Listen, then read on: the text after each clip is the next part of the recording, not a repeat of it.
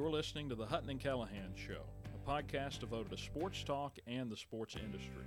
Co-hosted by Dylan Hutton and Skylar Callahan, a minor league baseball play-by-play broadcaster and a Sports Illustrated publisher. We've teamed up to combine our passion for college and pro sports with our curiosity toward the media industry, as we talk to broadcasters, reporters, and publishers about their careers and approach to telling stories about the games that we all love.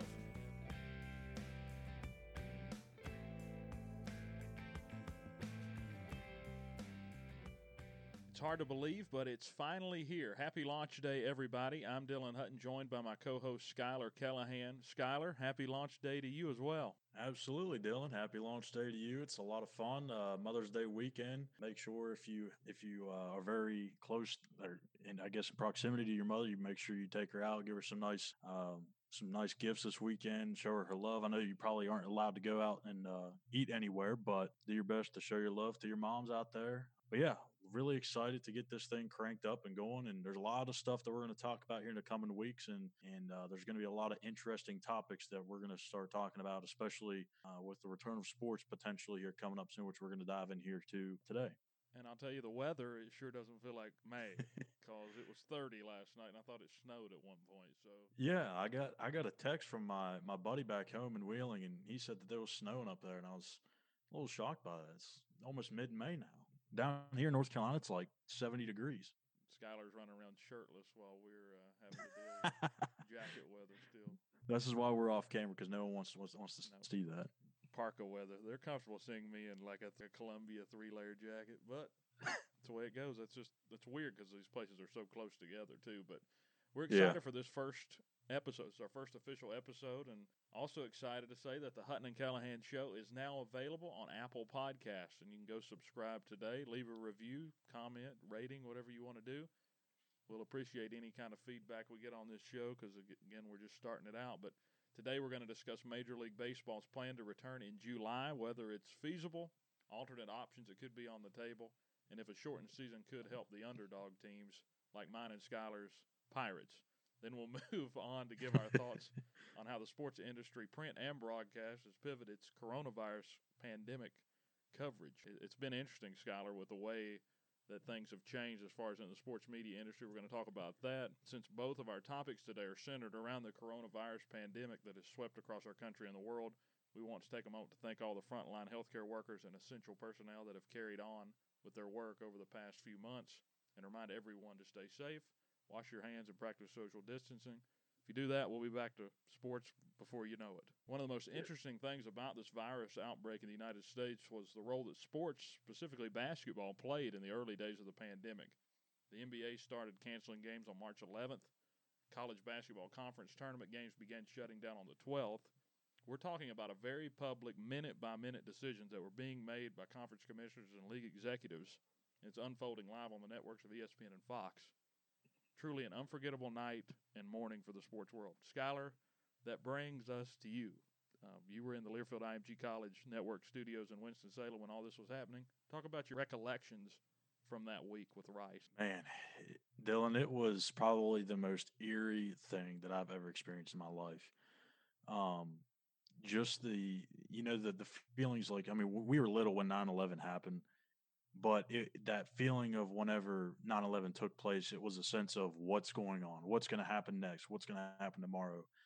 And it was kind of the same thing that happened that night when sports kind of just shut down, because I knew of the coronavirus. I knew of how, deathly this thing could be, or how, I guess, how scary this thing could be and how dangerous this thing could be. But I don't really think it hit home to me until sports stopped, because obviously for you and me, that's our world. We do this every day. This is our jobs. And when you take that away from us, it's kind of like, oh, snap moment. So yeah, that night we were in the Learfield IMG College studios. Rice was playing a conference tournament basketball game, and it was the first game of the conference tournament in Conference USA. I can't remember who they were playing. Want to say it was like UAB or Middle Tennessee. I can't remember. At this point, it was just all a blur. But we get into about midway through the first half, and all of a sudden, just everyone is tweeting about the Rudy Gobert situation and how he had tested positive for the coronavirus. And, then 5 minutes later, we go back on the air. And I had told JP, our play by play guy for Rice, about everything that's going on because, he can't, he doesn't have his phone right there next to him during the broadcast. So I was filling him in on some stuff and he was just shook. And we get back onto the air, um, call timeout. Like literally, we're only back on the air for 30, 40 seconds. Go back to commercial break, and then we see the Tom Hanks positive test come across. So it was just like, holy crap, what is going on? Is this going to be like either like the end of times or something? Like we had no idea what was going on, and I didn't know if like what tomorrow held. I didn't know if I would be back if Rice played, if Rice had won that game, which obviously they didn't win that game, but it was just a weird, eerie feeling because you just kind of had a sense that at some point it was going to shut down. You just didn't know when. And during that day, they were already canceling some of the conference tournaments. They were putting restrictions on fans, how many fans were allowed in, who could be allowed in. And during that game for Rice, it was just a normal game. Normal crowd was allowed in. They had another game going on court two, and there was the conversations about how they could be limiting that by tomorrow. And then the next day happens and then everything shut down. So yeah, it was just a very, very eerie day, night, next day, a week. I mean, I was terrified. I didn't know what to do. I didn't know what was going on. And it's surely a day I don't want to ever experience again. Yeah, it was a weird situation because these decisions, like I said, were being made like on the fly. I mean, there were games that were just starting and the players were on the floor getting warmed up and they were being called. It was different from the Thunder situation because you had the tests going on and Rudy Gobert, of course, tested positive. There was no positive test in these other games. And then you have, the commissioner saying we're going to limit the amount of fans. Then maybe 2 or 3 hours later, they end up canceling the whole event. It changed quickly. It was interesting to see how basketball was the center stage of where I feel like a lot of sports fans witnessed the coronavirus, starting to impact our everyday lives and our normal routine. Yeah, and really, the conversation I had with my co-publisher at the West Virginia side on Sports Illustrated was just about how weird it was for basketball, the NBA and Adam Silver and those folks to be the ones that really shut things down because, in my opinion, I don't think the NCAA was planning on shutting down the tournament. Now, I don't. There's a whole bunch of theories out there what they were thinking, what they would have done, how they would have made it work. I to this day really feel like they would have played that tournament without fans had the NBA not canceled their season. And there was that talk. There was the talks about it because they had said the NCAA came out first and said we are going to play the tournament still, but we're just not going to allow fans. And then the NBA shortly thereafter cut their season off. And I think at that point, Mark Emmert and the guys at the NCAA level felt like they had to because the NBA didn't. If they had something happen during the tournament, then it's going to give them an even worse look than they already have. And you just kind of saw that chain reaction from the NBA on down, and they were the ones that started it. But yeah, it was really, really crazy to just see how quickly all that stuff happened. And I remember the NCAA really held out. Like you said, it Yeah, wasn't like it happened the same day all this other stuff was going on. It took them a few no, weeks before they realized like how they were going to go about it because there was a question about how were you going to determine the conference champion to get the automatic bid into the NCAA tournament. That was the issue for like a week before they ended up canceling the whole tournament because there was some hope there. yeah, yeah, there was. And what was even crazier is I don't know if you remember this, but the ACC tournament was the last Power Five tournament to cancel their conference tournament because the AC or the SEC, Pac-12, Big Ten, and Big 12 they all canceled theirs, and then the next day the ACC was still planning on playing, and we're just like, what's going on? Are they going to be the only ones to continue playing? And I don't remember who was playing. I think it was Florida State, and somebody else was getting ready to take the floor. This was probably maybe a couple hours in the pregame, and just shoot around and stuff like that. And all of a sudden, everyone just comes out and says, "No, we're not playing it," and they just shut it down right there. And everyone was losing their mind. I remember Jay Billis was on TV. He was down here in Greensboro at the Greensboro Coliseum, giving his thoughts on it, and he said, I don't know why they're playing this, but it appears like they're going to. And then the next time I look on the TV, they're shutting it down. So um, it's just crazy how fast that stuff happened. But um, I think they did do the right thing in shutting everything down. Yeah, I think in hindsight, everybody made the right call. The NBA, the NCAA. It's not the decision that sports fans wanted to hear, that I or you wanted to hear, but No. it was the right decision for the situation. And it comes down to it, sports are important, but they're not life or death decisions that would need to be made. So I think with what basketball did, they kind of set the tone for all these other sports taking the coronavirus seriously, because now we're into May and we're starting to talk about the impact it could have on college football.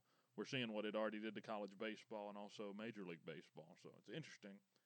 And that gets us to our second topic of our three here on our first episode. And let's dive right into it. Major League Baseball, they're eyeing a July start to the 2020 season. Recent reports indicate that they're hoping to begin spring training sometime around mid-June and start the regular season in early July, which would allow for a 50 to 60 game season. And at least one team, the Cleveland Indians, has given their players a July 1st target date for return, according to the Athletics' Ken Rosenthal. Rosenthal also notes that there's really no plans being finalized for baseball's return, but that is the speculation currently. And former Major League Baseball third baseman Trevor Plouffe went even further and gave specific dates in a tweet last Monday. He said spring training 2.0 would begin on June 10th and July 1st would be the opening day. And I thought this was interesting. He said that games would be played at the home team's ballparks. So that throws out the whole thing that we thought was going on, the Arizona-Florida League kind of, playing around at the same stadiums, staying in the same location. These home stadiums, it brings travel back in, so that's going to make it even more interesting if it is true. I love the idea of baseball coming back and the fact that it's being planned out, but is it possible? That's what we're going to get into today. Where are you on this, Skylar? It seems to change every 2 or 3 weeks. Yeah, I mean, I think it's such a tough decision to make because I feel like at some point somebody's going to bring back sports, whether it's the UFC, baseball, basketball, I mean, soccer, golf, somebody's got to bring it back. And it's about which commissioner and which executives and heads want to be the first ones to take that risk. Because as soon as that said sport comes back, that within the first 2 to 3 weeks, there's a good probability that there's going to be a positive test that pops up somewhere, whether it's a player, coach, Yeah. front office personnel, somewhere there's going to be a positive test. And then the next thing is, okay, well, then do you shut that team down? Do you cancel that team's games? Do you continue to play? Do you just, how do you go about it? So that's really, I think, the biggest thing for really anybody that wants to bring it back. For me, I think baseball is probably the safest outside of golf to bring back because you're outside and outside of the pitcher touching the ball and the catcher getting it and throwing it back. There's really not too much contact. There's not a lot of physical contact. There is here and there, but there's not a ton. I think it would be beneficial for baseball to return because let's look at this. Baseball doesn't really have a ton of attendance in the first place. Attendance has declined over the last, probably 10, 15 some odd years. And there's been a lot more people watching it at home on TV.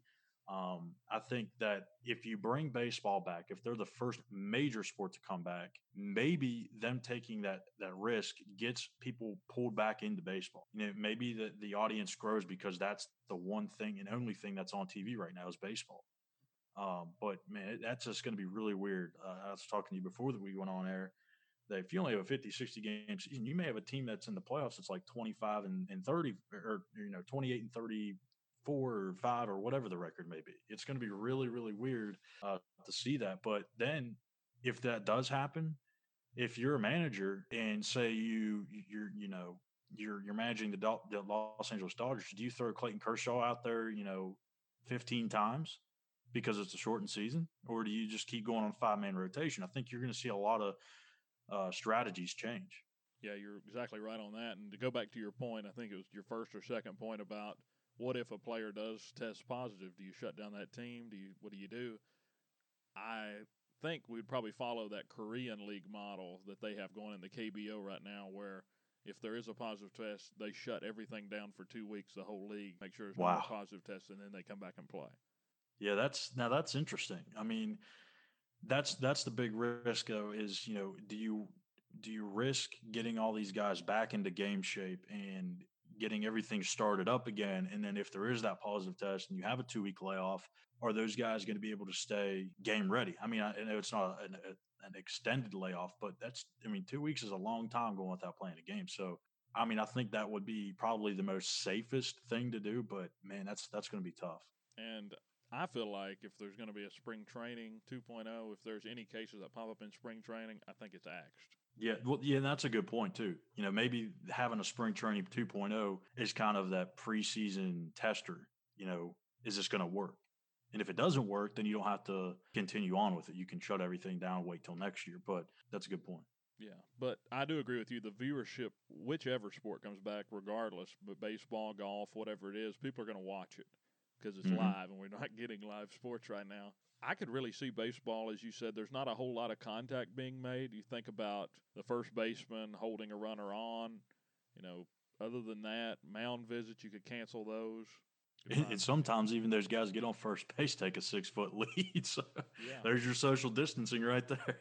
yeah, and I mean, there really isn't a whole lot of contact. In the KBO, the umpires wear masks, the base coaches wear masks, and even some of the players in the dugout are wearing masks, although I don't think they are forced to do that because I don't think all of them do. If the stadium's empty, they've talked about implementing where the players actually sit in the seats of the stadium 6 feet apart from each other instead of sitting in the dugout. So that's interesting. If you did that, wonder who makes it into the dugout. I guess the manager, maybe the pitching coach, and the hitting coach. Longevity, it pays in virtues there.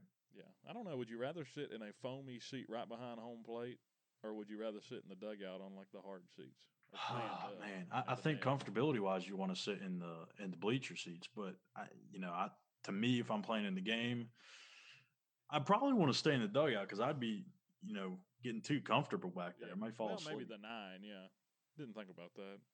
Hitting fourth in the lineup, so while you're waiting, you sit in the luxury seats at Yankee Stadium, coming up in style with like a 32-ounce Pepsi on your way to your at bat. Takes you 15 minutes to get there. Popcorn guys throwing popcorn over you, or peanut guy. I mean, peanut guys throwing peanuts at you from 2 sections away I with don't think we the have to the worry about. mascot shotgun, whatever those things are called, in blasters. Yeah, that would really be going out there for just the players, wouldn't it? But you know, I think this is feasible, but only if, and this was one that you didn't mention, but you'll be like, oh, why didn't I think of that? We got to have tests. Yes, Think about yes, how many definitely. tests we're going to have for You all don't this. have tests. There's no way this will ever work. And that kind of leads me to where I believe, even though I said golf would be the first back, because, I mean, golf could be the first back, but if the NBA wants to come back, they could be the first ones. They don't have as many players to deal with. I'm thinking about the number of tests that would have to be administered if they did a daily test. I feel like the NBA could come back. That's the only thing that gets me with Major League Baseball is we're talking about, 40 to 50 players plus managers, coaches, trainers, all that stuff. Umpires, too, you got to test those guys. Players will move. They would have to move in like a point A to point B. We talked about that with the Arizona League. They had, go from the hotel to the stadium, then straight back to the hotel. There's none. Can't go out and get food from somewhere else. I don't. It's going to have to be a very regimented system. And I said spring training would have to go by without a hitch. No cases in spring training, or I think it's done. I see with the shortened spring training, only 2 weeks, and the pitchers being really behind the 8 ball, I could see them expand the roster so you carry more pitchers. That would be very interesting. That would definitely be very interesting because I think, like I said, you could. I think managers are going to play it out completely differently, depending on their personnel and what they've got. Because if you got Clayton Kershaw in a 50-game season, you may throw him out there 15 times still. Now, again, I know he needs his rest, but it's a shortened season. He's going to have more time to essentially rest himself, and he's still going to be throwing half of what he would normally throw. But then you could also play like a manager would and can go out there and throw a pitcher that only goes 3 innings. Yeah, you could go with the opener style. And I would also I'm not say, a fan of that. I don't know yeah, about you. I know this is a little off topic, but I hate the opener role. I do Doesn't too. make sense to me. I'm more traditional. Let's get the starter to go 7 innings, maybe 8 innings. Right. They act like it's illegal now to do that. Let them pitch, man. Greg Maddux did it. John Smoltz did it. Tom Glavine did it. I'm only naming Braves pitchers for some reason. right now. Well, they did have a stellar Roger Clemens did it. Tons of pitchers have done it. Pedro Martinez. It hasn't been that long ago. Couple more notes.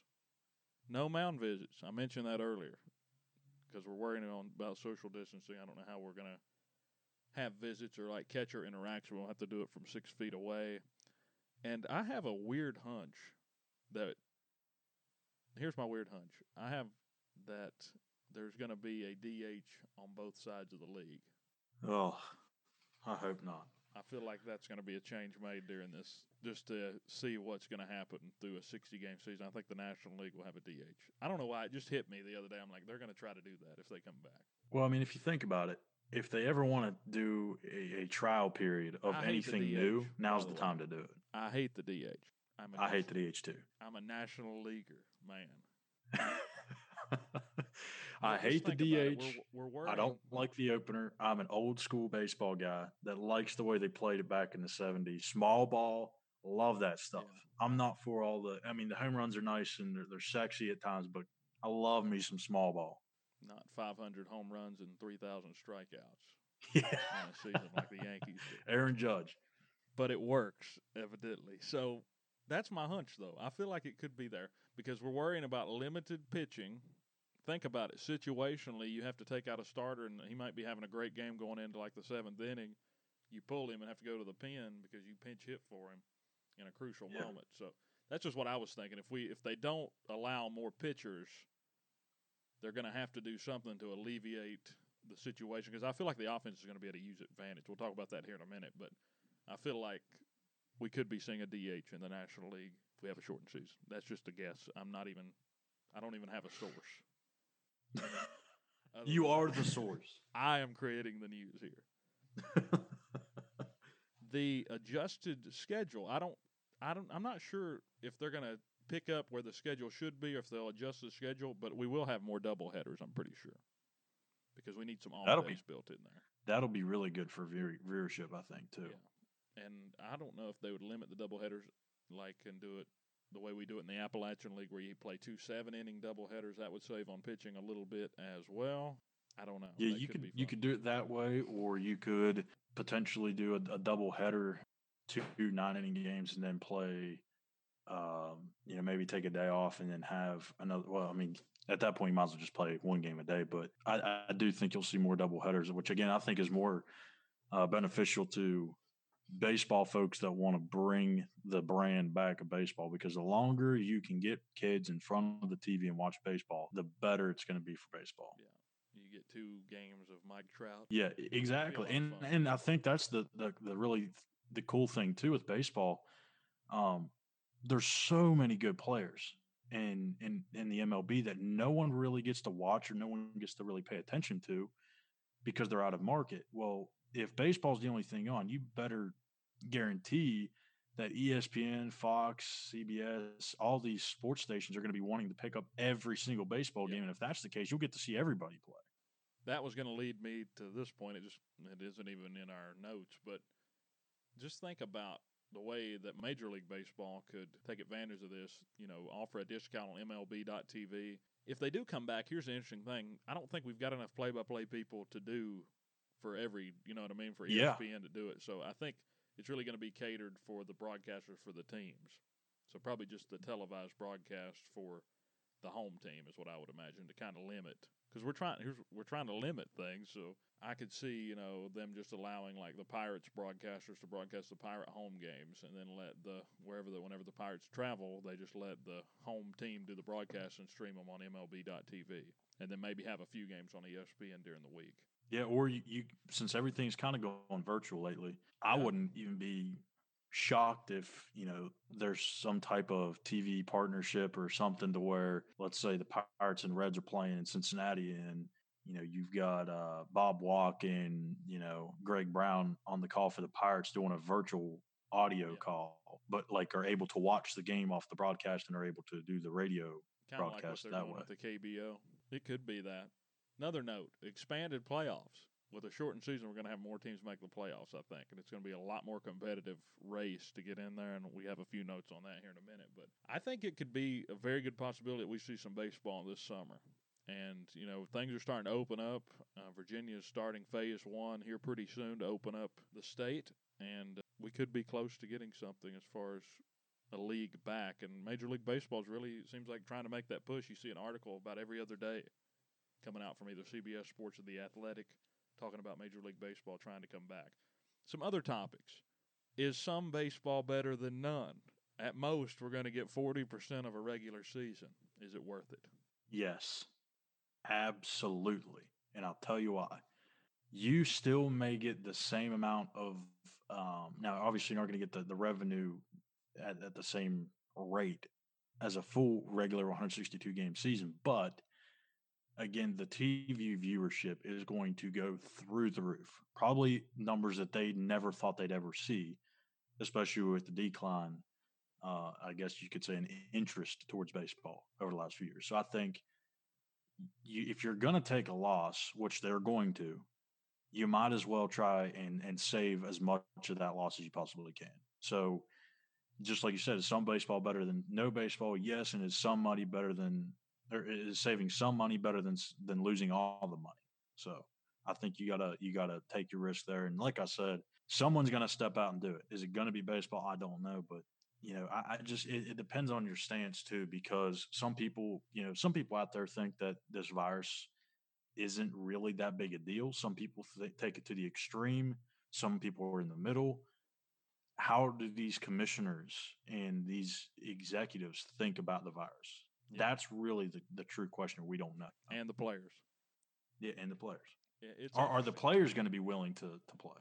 Yeah, and that is all going to come to a head, you feel like, sooner rather than later. I think the players are chomping at the bit to get back, at least from what I see on the internet and some of the articles. Players' perspective, I think they're ready to go. I don't know how many players out there are really too concerned about getting back. I think that number is probably really small. I think the timing of it, too, made it worse for the Major League Baseball players. You think about the NBA, it was starting to churn down. We were getting near the playoff run, which that stinks for them. But we were just starting to get warmed up. We were just a few games into spring training. We were raring to go, getting ready for opening day, and then all of this hits. It just kind of stopped everything for those guys who were getting in shape, ready to play. But what did you think of the original proposal? It seems like they've went away from that spring training style league. They were going to have two of them, one in Arizona, one in Florida. Evidently, that thing's been scratched, where they were going to play in those complexes, those spring training complexes, and play multiple games a day, no fans, and have to just go straight from the hotel back. Now they're planning on playing the games in the home stadiums, which will make it a little bit more fluid, I guess, more natural for them. Yeah. I mean, it's going to be different. I mean, I don't think either way is necessarily going to be 100% safe. I mean, when you're talking about putting all those teams in one spot and having a so-called bubble, now is there going to be a lot of interaction between those guys? Because I know baseball guys. I play baseball. There's no keeping 6 feet apart whenever you see a buddy that used to play with you, a couple of years ago, and you're all hanging out and you're just, you may get a group of 10, 15 people just sitting there, talking. And I don't think that that's going to be the case, especially, if you get all those guys in one area, there's probably a better chance of something being spread there than if you have, them going to different stadiums. But then that's the point too, where we talked about earlier is travel going to be more risky to spread this virus. So, my whole opinion on the virus, to keep it short and simple, is the whole plan and the whole idea to do this quarantine was to slow down the rate of transmission. There's no ending the virus during this quarantine. And if that's the case, then we'll be in quarantine for the rest of our lives. This thing's never going to stop anytime soon. So if the whole idea was to slow down the transmission, I myself don't really watch the numbers every day because I try not to, because it kind of gets a little depressing. But if the numbers are starting to come down, we are coming on the downhill of that curve, then I think that we've done our part. We need to get back to, opening things back up. But I don't want to get too far into the political side of it. Yeah, it has been a highly politicized pandemic. We can at least say that. Yes. Of course, we're a sports podcast. If you want that kind of stuff, go to Fox or MSNBC. Yeah, I'm not a politic guy at all. We're not going to get into politics here today. Maybe some other show if we run out of content, but we've got plenty planned for you till then. switching off to another topic about Major League Baseball, we've seen offenses lately really be at advantage against pitching and defenses over the last couple of years. It's really been a showcase. The last few years, the major leagues have been run scoring. These high scoring teams having great seasons, and these explosive offenses with really, mediocre pitching some of these teams have. Offense may be at a bigger advantage here with a short season, pitchers not being ready. They're kind of being rushed here once we get back, you would think. How do you feel? I mean, we could be in for some exciting baseball, some exciting offenses on these televised games if we get them back with no fans. I'm actually going to go the other way to make things interesting here. I'm a former pitcher, and for me, it was a little bit easier because when I was in high school, I played two ways. I mean, everyone plays two-way in high school. Yeah. But it was a lot easier for me to find my rhythm and get that back pitching than it was to see live pitching when you're hitting. Because you can sit there and you can hit off the tee all day. You can take soft toss. One of your buddies can, throw you some balls from the mound, but he's never going to throw you like a normal pitcher would. Until you see live pitching for the first time, it's going to get you, it's going to take some time for some of these hitters, I think. And it always does. You see the first month or two of the season. I'm almost worried, is there going to be any offense? I mean, you're still going to have guys hitting home runs and stuff, but, when you look at, outside of maybe the last year or two, a lot of teams have 6 or 7 guys in their lineup batting probably 220 or south of that in the first month or two of the season, just because it takes them so long to get going. As the season progresses, they start to kick their average up and stuff like that. So I don't know. I think for me, just from my perspective, I think it'll be a little bit easier for pitchers to get back because, some of those guys, they got more work in anyways in the original spring training. They reported first, they got some more work in. And I think it's a lot easier because you can go out in your backyard and pitch to a backstop every day. You're not gonna you can't just pull somebody off the street and have them throw 95 plus to you. If we all had that luxury, I think we'd be playing a little bit more often. But I don't know. I do like your point though, because there has been a ton of offense in the last couple of years. A lot of really good hitters. So I think it's going to go one way or the other. I don't think there's going to be no happy. I see where you're at. I'm going to disagree. I think everything that they did beforehand is kind of gone now. But I understand what you're saying from a preparation standpoint, because you're not going to go pull somebody off at like a gas station, come to your batting cage and throw to you. I mean, you're telling me that you don't think these major league guys who are making millions don't have a pitching machine in their house? I know it's not live, true. But I think too, if we have a 2-week spring training, I think the hitters are going to be.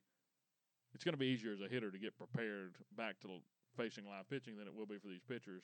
More so the fact that these pitchers are not going to be in game shape arm-wise. They're not going to be game ready if the spring training's 2 weeks and then we're starting games right after that. Yeah, and you've also got to wonder, are these hitters going to be more aggressive because, they've only got, 50, possibly 60 game season. And if some of these guys are in contract years want an up in their money, then they're going to try and do everything that they can to get as many homers, as many RBIs, as many, base knocks that they can get in a shortened season to try and prove their worth for their future. Not only that, but just the sole fact alone that the season has been delayed, you wonder how aggressive they're going to be just to be chomping at the bit, like you said, to start hacking away.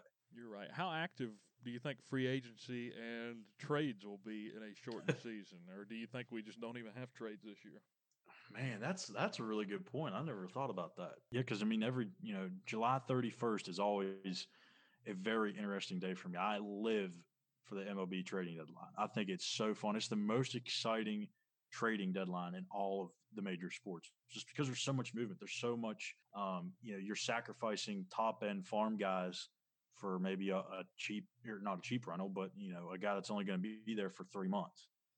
Is that guy going to pan out? Or are you going to be on the receiving end of the top prospects? So I think there will be a trade deadline. It'll be revised, and I think it'll be more later in the season that you can make the trades. And I still think you'll see a lot of trades. And actually, I think you'll probably see more trades than you normally would, just because there's so many different, you only have so many games to get into the playoffs. Yeah. It's not like you can slump for 2 months and then all of a sudden you can find yourselves in the back 4 months of the season. You only got 2 months of baseball. I don't know. It's going to be really interesting because there's a lot of contracts, that they're going to have to look at and say, okay, is this guy going to be worth it for a 2 month season compared to a whole year?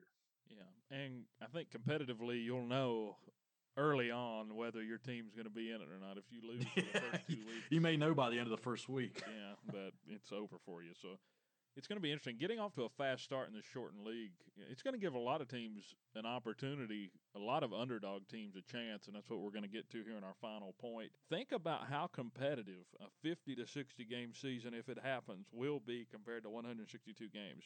Of course, fewer games equals fewer separation. Tom Verducci for SI had an article out right when all this coronavirus stuff hit. He was talking about just a drop if you did a 100-game season from 162 games. If you drop from 162 to 100, teams within 5 games of a playoff spot from 2012 to 2019. Through 100 games, there was 136 teams that were within 5 games of a playoff spot. That's 17 a year. That's Through 162 crazy. games, you had 109 teams, and that's only 13 a year. So it's basically roughly like one team a division. That's interesting because that adds a whole other team to the mix in every division. Yes.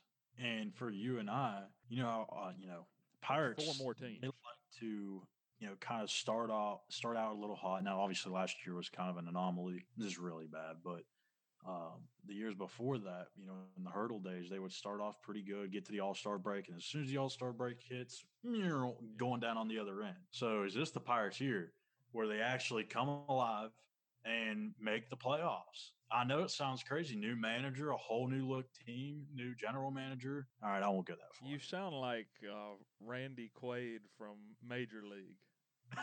This is the year. We're going all the way, all the way. Wow.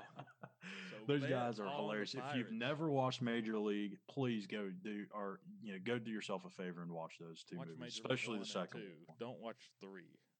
No, God no. But yeah, let's have a little. If there's no All Star break, the Pirates can't start their post All Star break slump. So could give us an opportunity there. You hit that right on the head. But I think regardless, everything we've talked about with Major League Baseball, it's going to be a lot of fun just to see what decision that they make, and we're excited to hopefully have some Major League Baseball and some Pirate Baseball, especially for us this year. The Hutton and Callahan Show is now available on Apple Podcasts. Be sure you go and subscribe today. We're excited to finally get accepted there. It's very easy and accessible for all of the iPhone and iPad listeners out there, and hope that you can find the time to go over there and subscribe. That way you never miss an episode. And now we're to our final segment. We're going to shorten this one up a bit from our big Major League part, but we're going to talk about the sports industry's adjustment. We could talk forever on this topic. We're just going to hit on some of our thoughts. Skylar, we've seen a sportsless world now for about 2 months, a little over 2 months. It's been odd. ESPN has changed their coverage drastically. We're seeing a lot of throwback games. All of their interviews are done remotely. The reporters, the host, usually the host is in the studio. Everybody else is at their homes. And when you look at the things they've released the Michael Jordan documentary, The Last Dance, released it early. And then here recently with the Korean Baseball League getting started back up, they've got remote broadcasters. Carl Ravitch and Eduardo Perez did the very first game earlier this week. And it was interesting. But, they're really doing a good job when you think about the way the broadcast industry has reacted to this. What about how the print industry has reacted? What has it been like in your field as a publisher? I know you've had the draft, but other than the draft, what are some things that you've seen people at SI cover? Man, it has been absolutely brutal. And I don't think that there's one guy or one publisher in the entire Sports Illustrated network that would tell you otherwise. If they do, they're lying.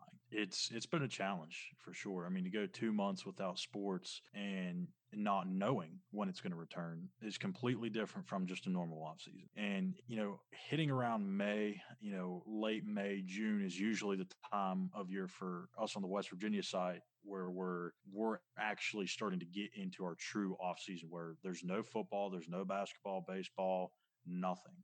So we're approaching that to where it's kind of our normal regular season or normal off season. So once we get there, it'll just be like, okay, now we got to redo everything we pretty much just did because it's really tough. In the off season when you don't have games to talk about and you don't have interviews, post game interviews to roll, you kind of go back and talk about some of the stuff from years past and in history.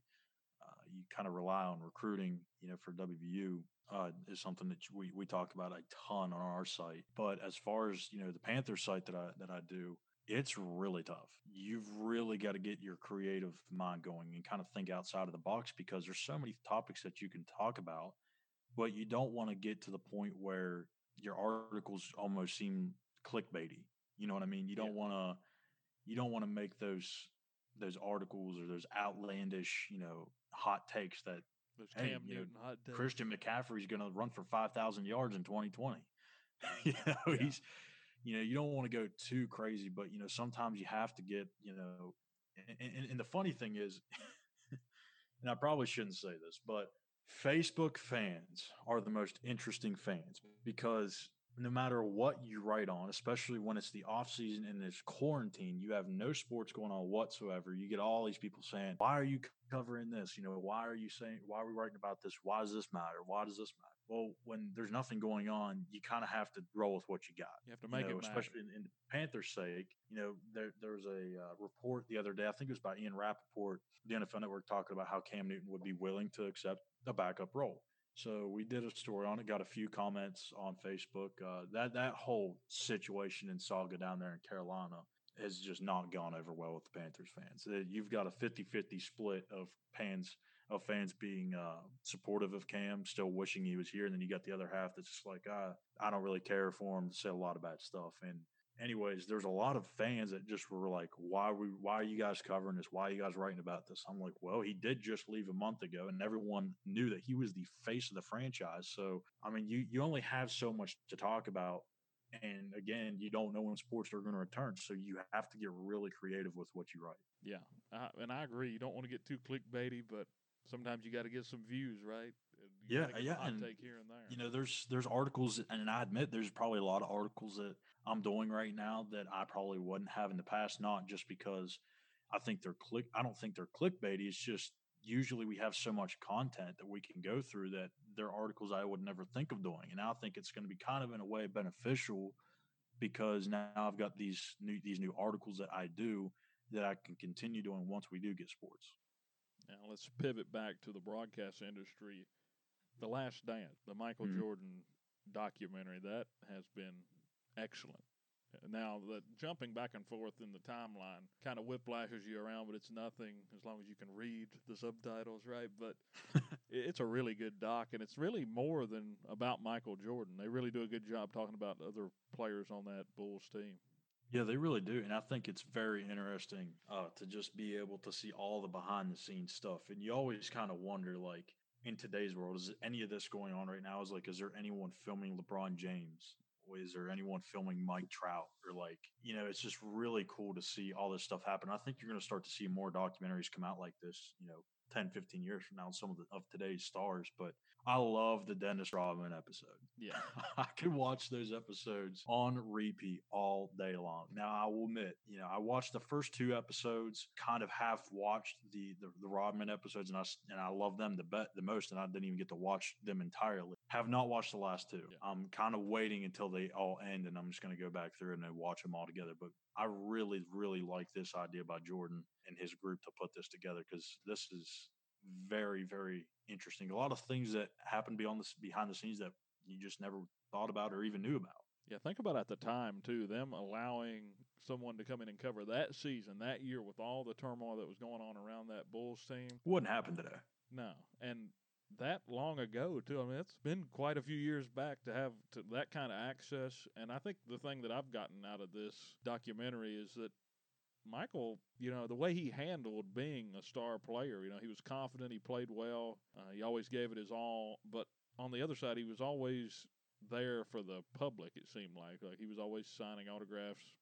I saw one video that kind of struck me was this little kid was walking up to him in the arena, and like the security guards were like trying to push him away, but then Michael grabbed whatever the kid wanted him to sign and went ahead and signed it and went on about his day. But just to be at that level and the way he played and the way he treated everybody, I felt like was a good one. And you haven't seen the episode, but the newest episode, the one that came out the week before, about his gambling habits, and they were trying to say he was addicted to gambling because he liked to go gambling, all that kind of stuff. And we're saying that he was throwing games. Could you believe that? But they were throwing out I all don't know sorts of about stuff that. on him. Hard to And, throw games when you go 72-10 or something like that. but yeah, I just thought I guess that was just the one thing that they tried to pin on him.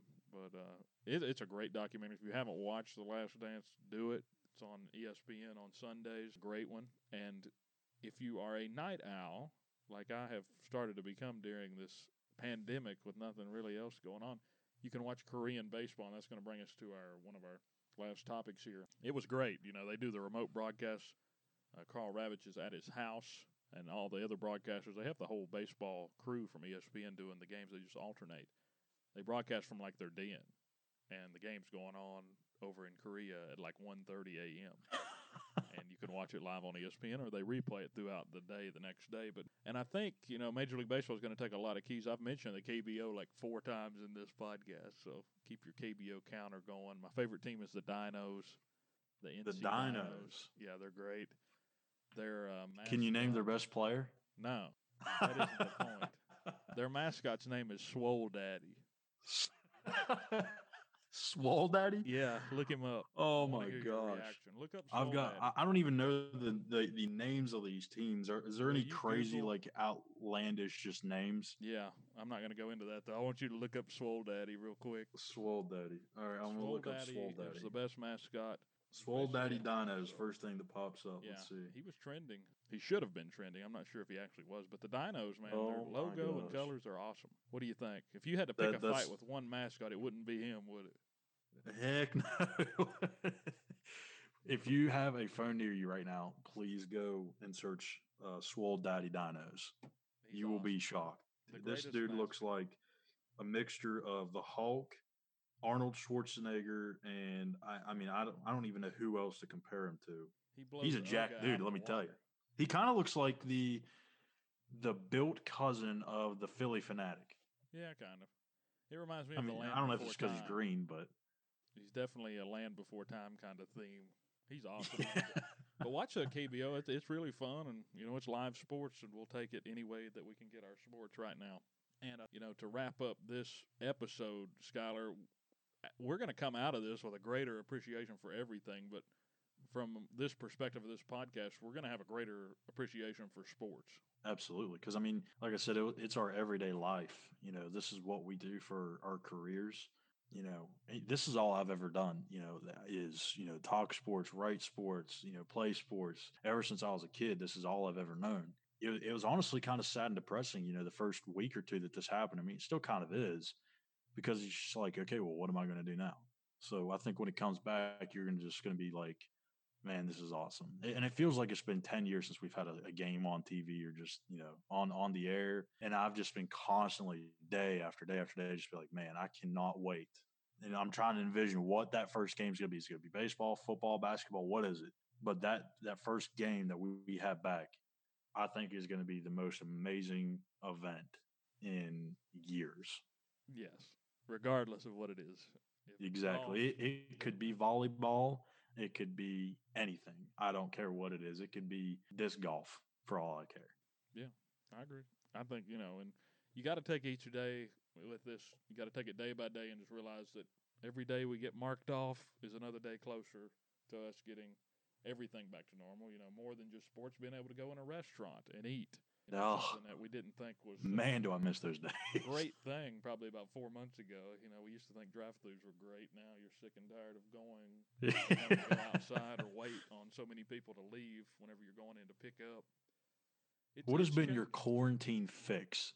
So what is the one thing that you cannot stop eating since being in quarantine? I would probably say 2 things. Cheez-Its and can't get wrong there. Probably like brownies. For some reason, like like the fudge rounds, like those brownie things. Those have been my 2 binges. I've gained now, see, for me, I've got a problem because my fiance, she just wrapped up college, and she moved in obviously a little bit earlier just because of classes being shut down. So now that we're living together, she makes cookies like every 3 days. And when she makes them, they're homemade and probably like 3 dozen. And I'm not even kidding you. Within 36 hours, they're gone. Gosh.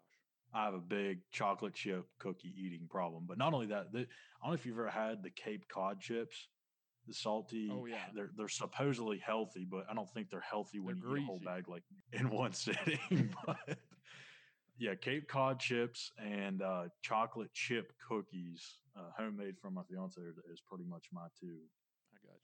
problems right now. I guess you could say. I will give one piece of advice for our Cheez-It people. Don't try Cheez-It connoisseurs. Don't try the extra cheesy. It's not that good. That's what I'm on right now, and I can't get through it. It's like I have to force them down. Too cheesy. That's when you know you have extra, a dedication and loyalness to Cheez-Its. You're still willing to eat them. I've tried to be more explorative with my palate when it comes to Cheez-Its. There's plenty of options. You know, you got like extra toasty, extra big. Don't get extra cheesy. It's too cheesy. It's like some like frosting. I'm not gonna say frosting, but it's like a dusting of cheese, and it's just not really that good. It's not the same quality. Ugh. Like synthetic cheese or something. Don't eat it. And matter of fact, I've got half a box. If you want it, come get it. Bring me a real box of regular Cheez-Its. I'll even take the reduced fat Cheez-Its. I don't taste the difference. So I don't really taste the difference except the ones that have the grooves in them. Those ones I think don't. I think they taste too dry, but that's just me. I love Cheez-Its. I think that's the big thing out of all this. I could talk another hour just on Cheez-Its flavors and mashups. The white cheddar Cheez-Its, those are interesting. But we can all get to that a little bit later, right? Again, that's right. Interact with us. Follow the Hutton and Callahan Show on social media, and you'll get previews for upcoming content and guests, discussions, polls, and much, much more. Like us on Facebook at facebook.com/HCSportsPod and on Twitter and Insta at HC Sports Pod. And as always, Skylar, we had a blast talking about sports and all the other things, Cheez-Its and cookies and Cape Cod chips. Pirates, you say, are going to win this shortened season. Mark it down. World Series champs. Take it to the bank. And we do want to hear your all's reactions to this week's show. Talk to us about what you think is going to happen with Major League Baseball. Which sport do you think will be the first sport back? I think a lot of people have differing opinions on that. Will it be NBA? Will it be Major League? Will it be golf? NASCAR, of course, is starting up here soon, so we may have to have a NASCAR segment coming soon. Send us some ideas on what paint scheme our NASCAR cars should be. There you go. We should have. That would be fun. Don't forget to subscribe, and while you're at it, drop a rating or review on our Apple Podcast page and tell your friends about us. I think word of mouth will go a long way in helping us get started, and share our page to your friends on Facebook and also on Twitter. And we're excited next week to welcome our first guest onto the show, as we're going to be talking to the play-by-play voice of the Daytona Tortugas, Justin Rock, and we're going to talk to him about his career, his broadcast prep routine, and much, much more. And Skylar, we'll leave you with the final word for this episode. I'm just going to tell everybody to stay safe, and live sports are on the way, but I'll let you send us out. Absolutely. And for a quick recap, watch Major League. Baseball is on the return at some point, and we both have quarantine eating problems. But at the end of the day, when NASCAR returns, I think Dylan's going to have a Cheez-It car. Right on. And I'm going to have the Cape Cod / Chips Ahoy. Well, I had to throw some random cookie name in there just because my fiance don't have a name for her cookies. So Cape Cod / Chips Ahoy race car. But yeah, so definitely it was a fun show. Glad you were able to tune in with us. We appreciate all your support and listening to any and maybe even the entirety of our shows. We definitely want to hear your feedback and interact with us on Twitter, Facebook, Instagram, whatever that you guys have. We would love to hear from you guys and see what you guys want to hear from us in future episodes, and who you want us to see or who you want to see us interview as well. So recommendations, all for it. All right. Thank you, guys. Have a good week, and we'll be back for our interview with Justin Rock next week. Again, we'll see you next time.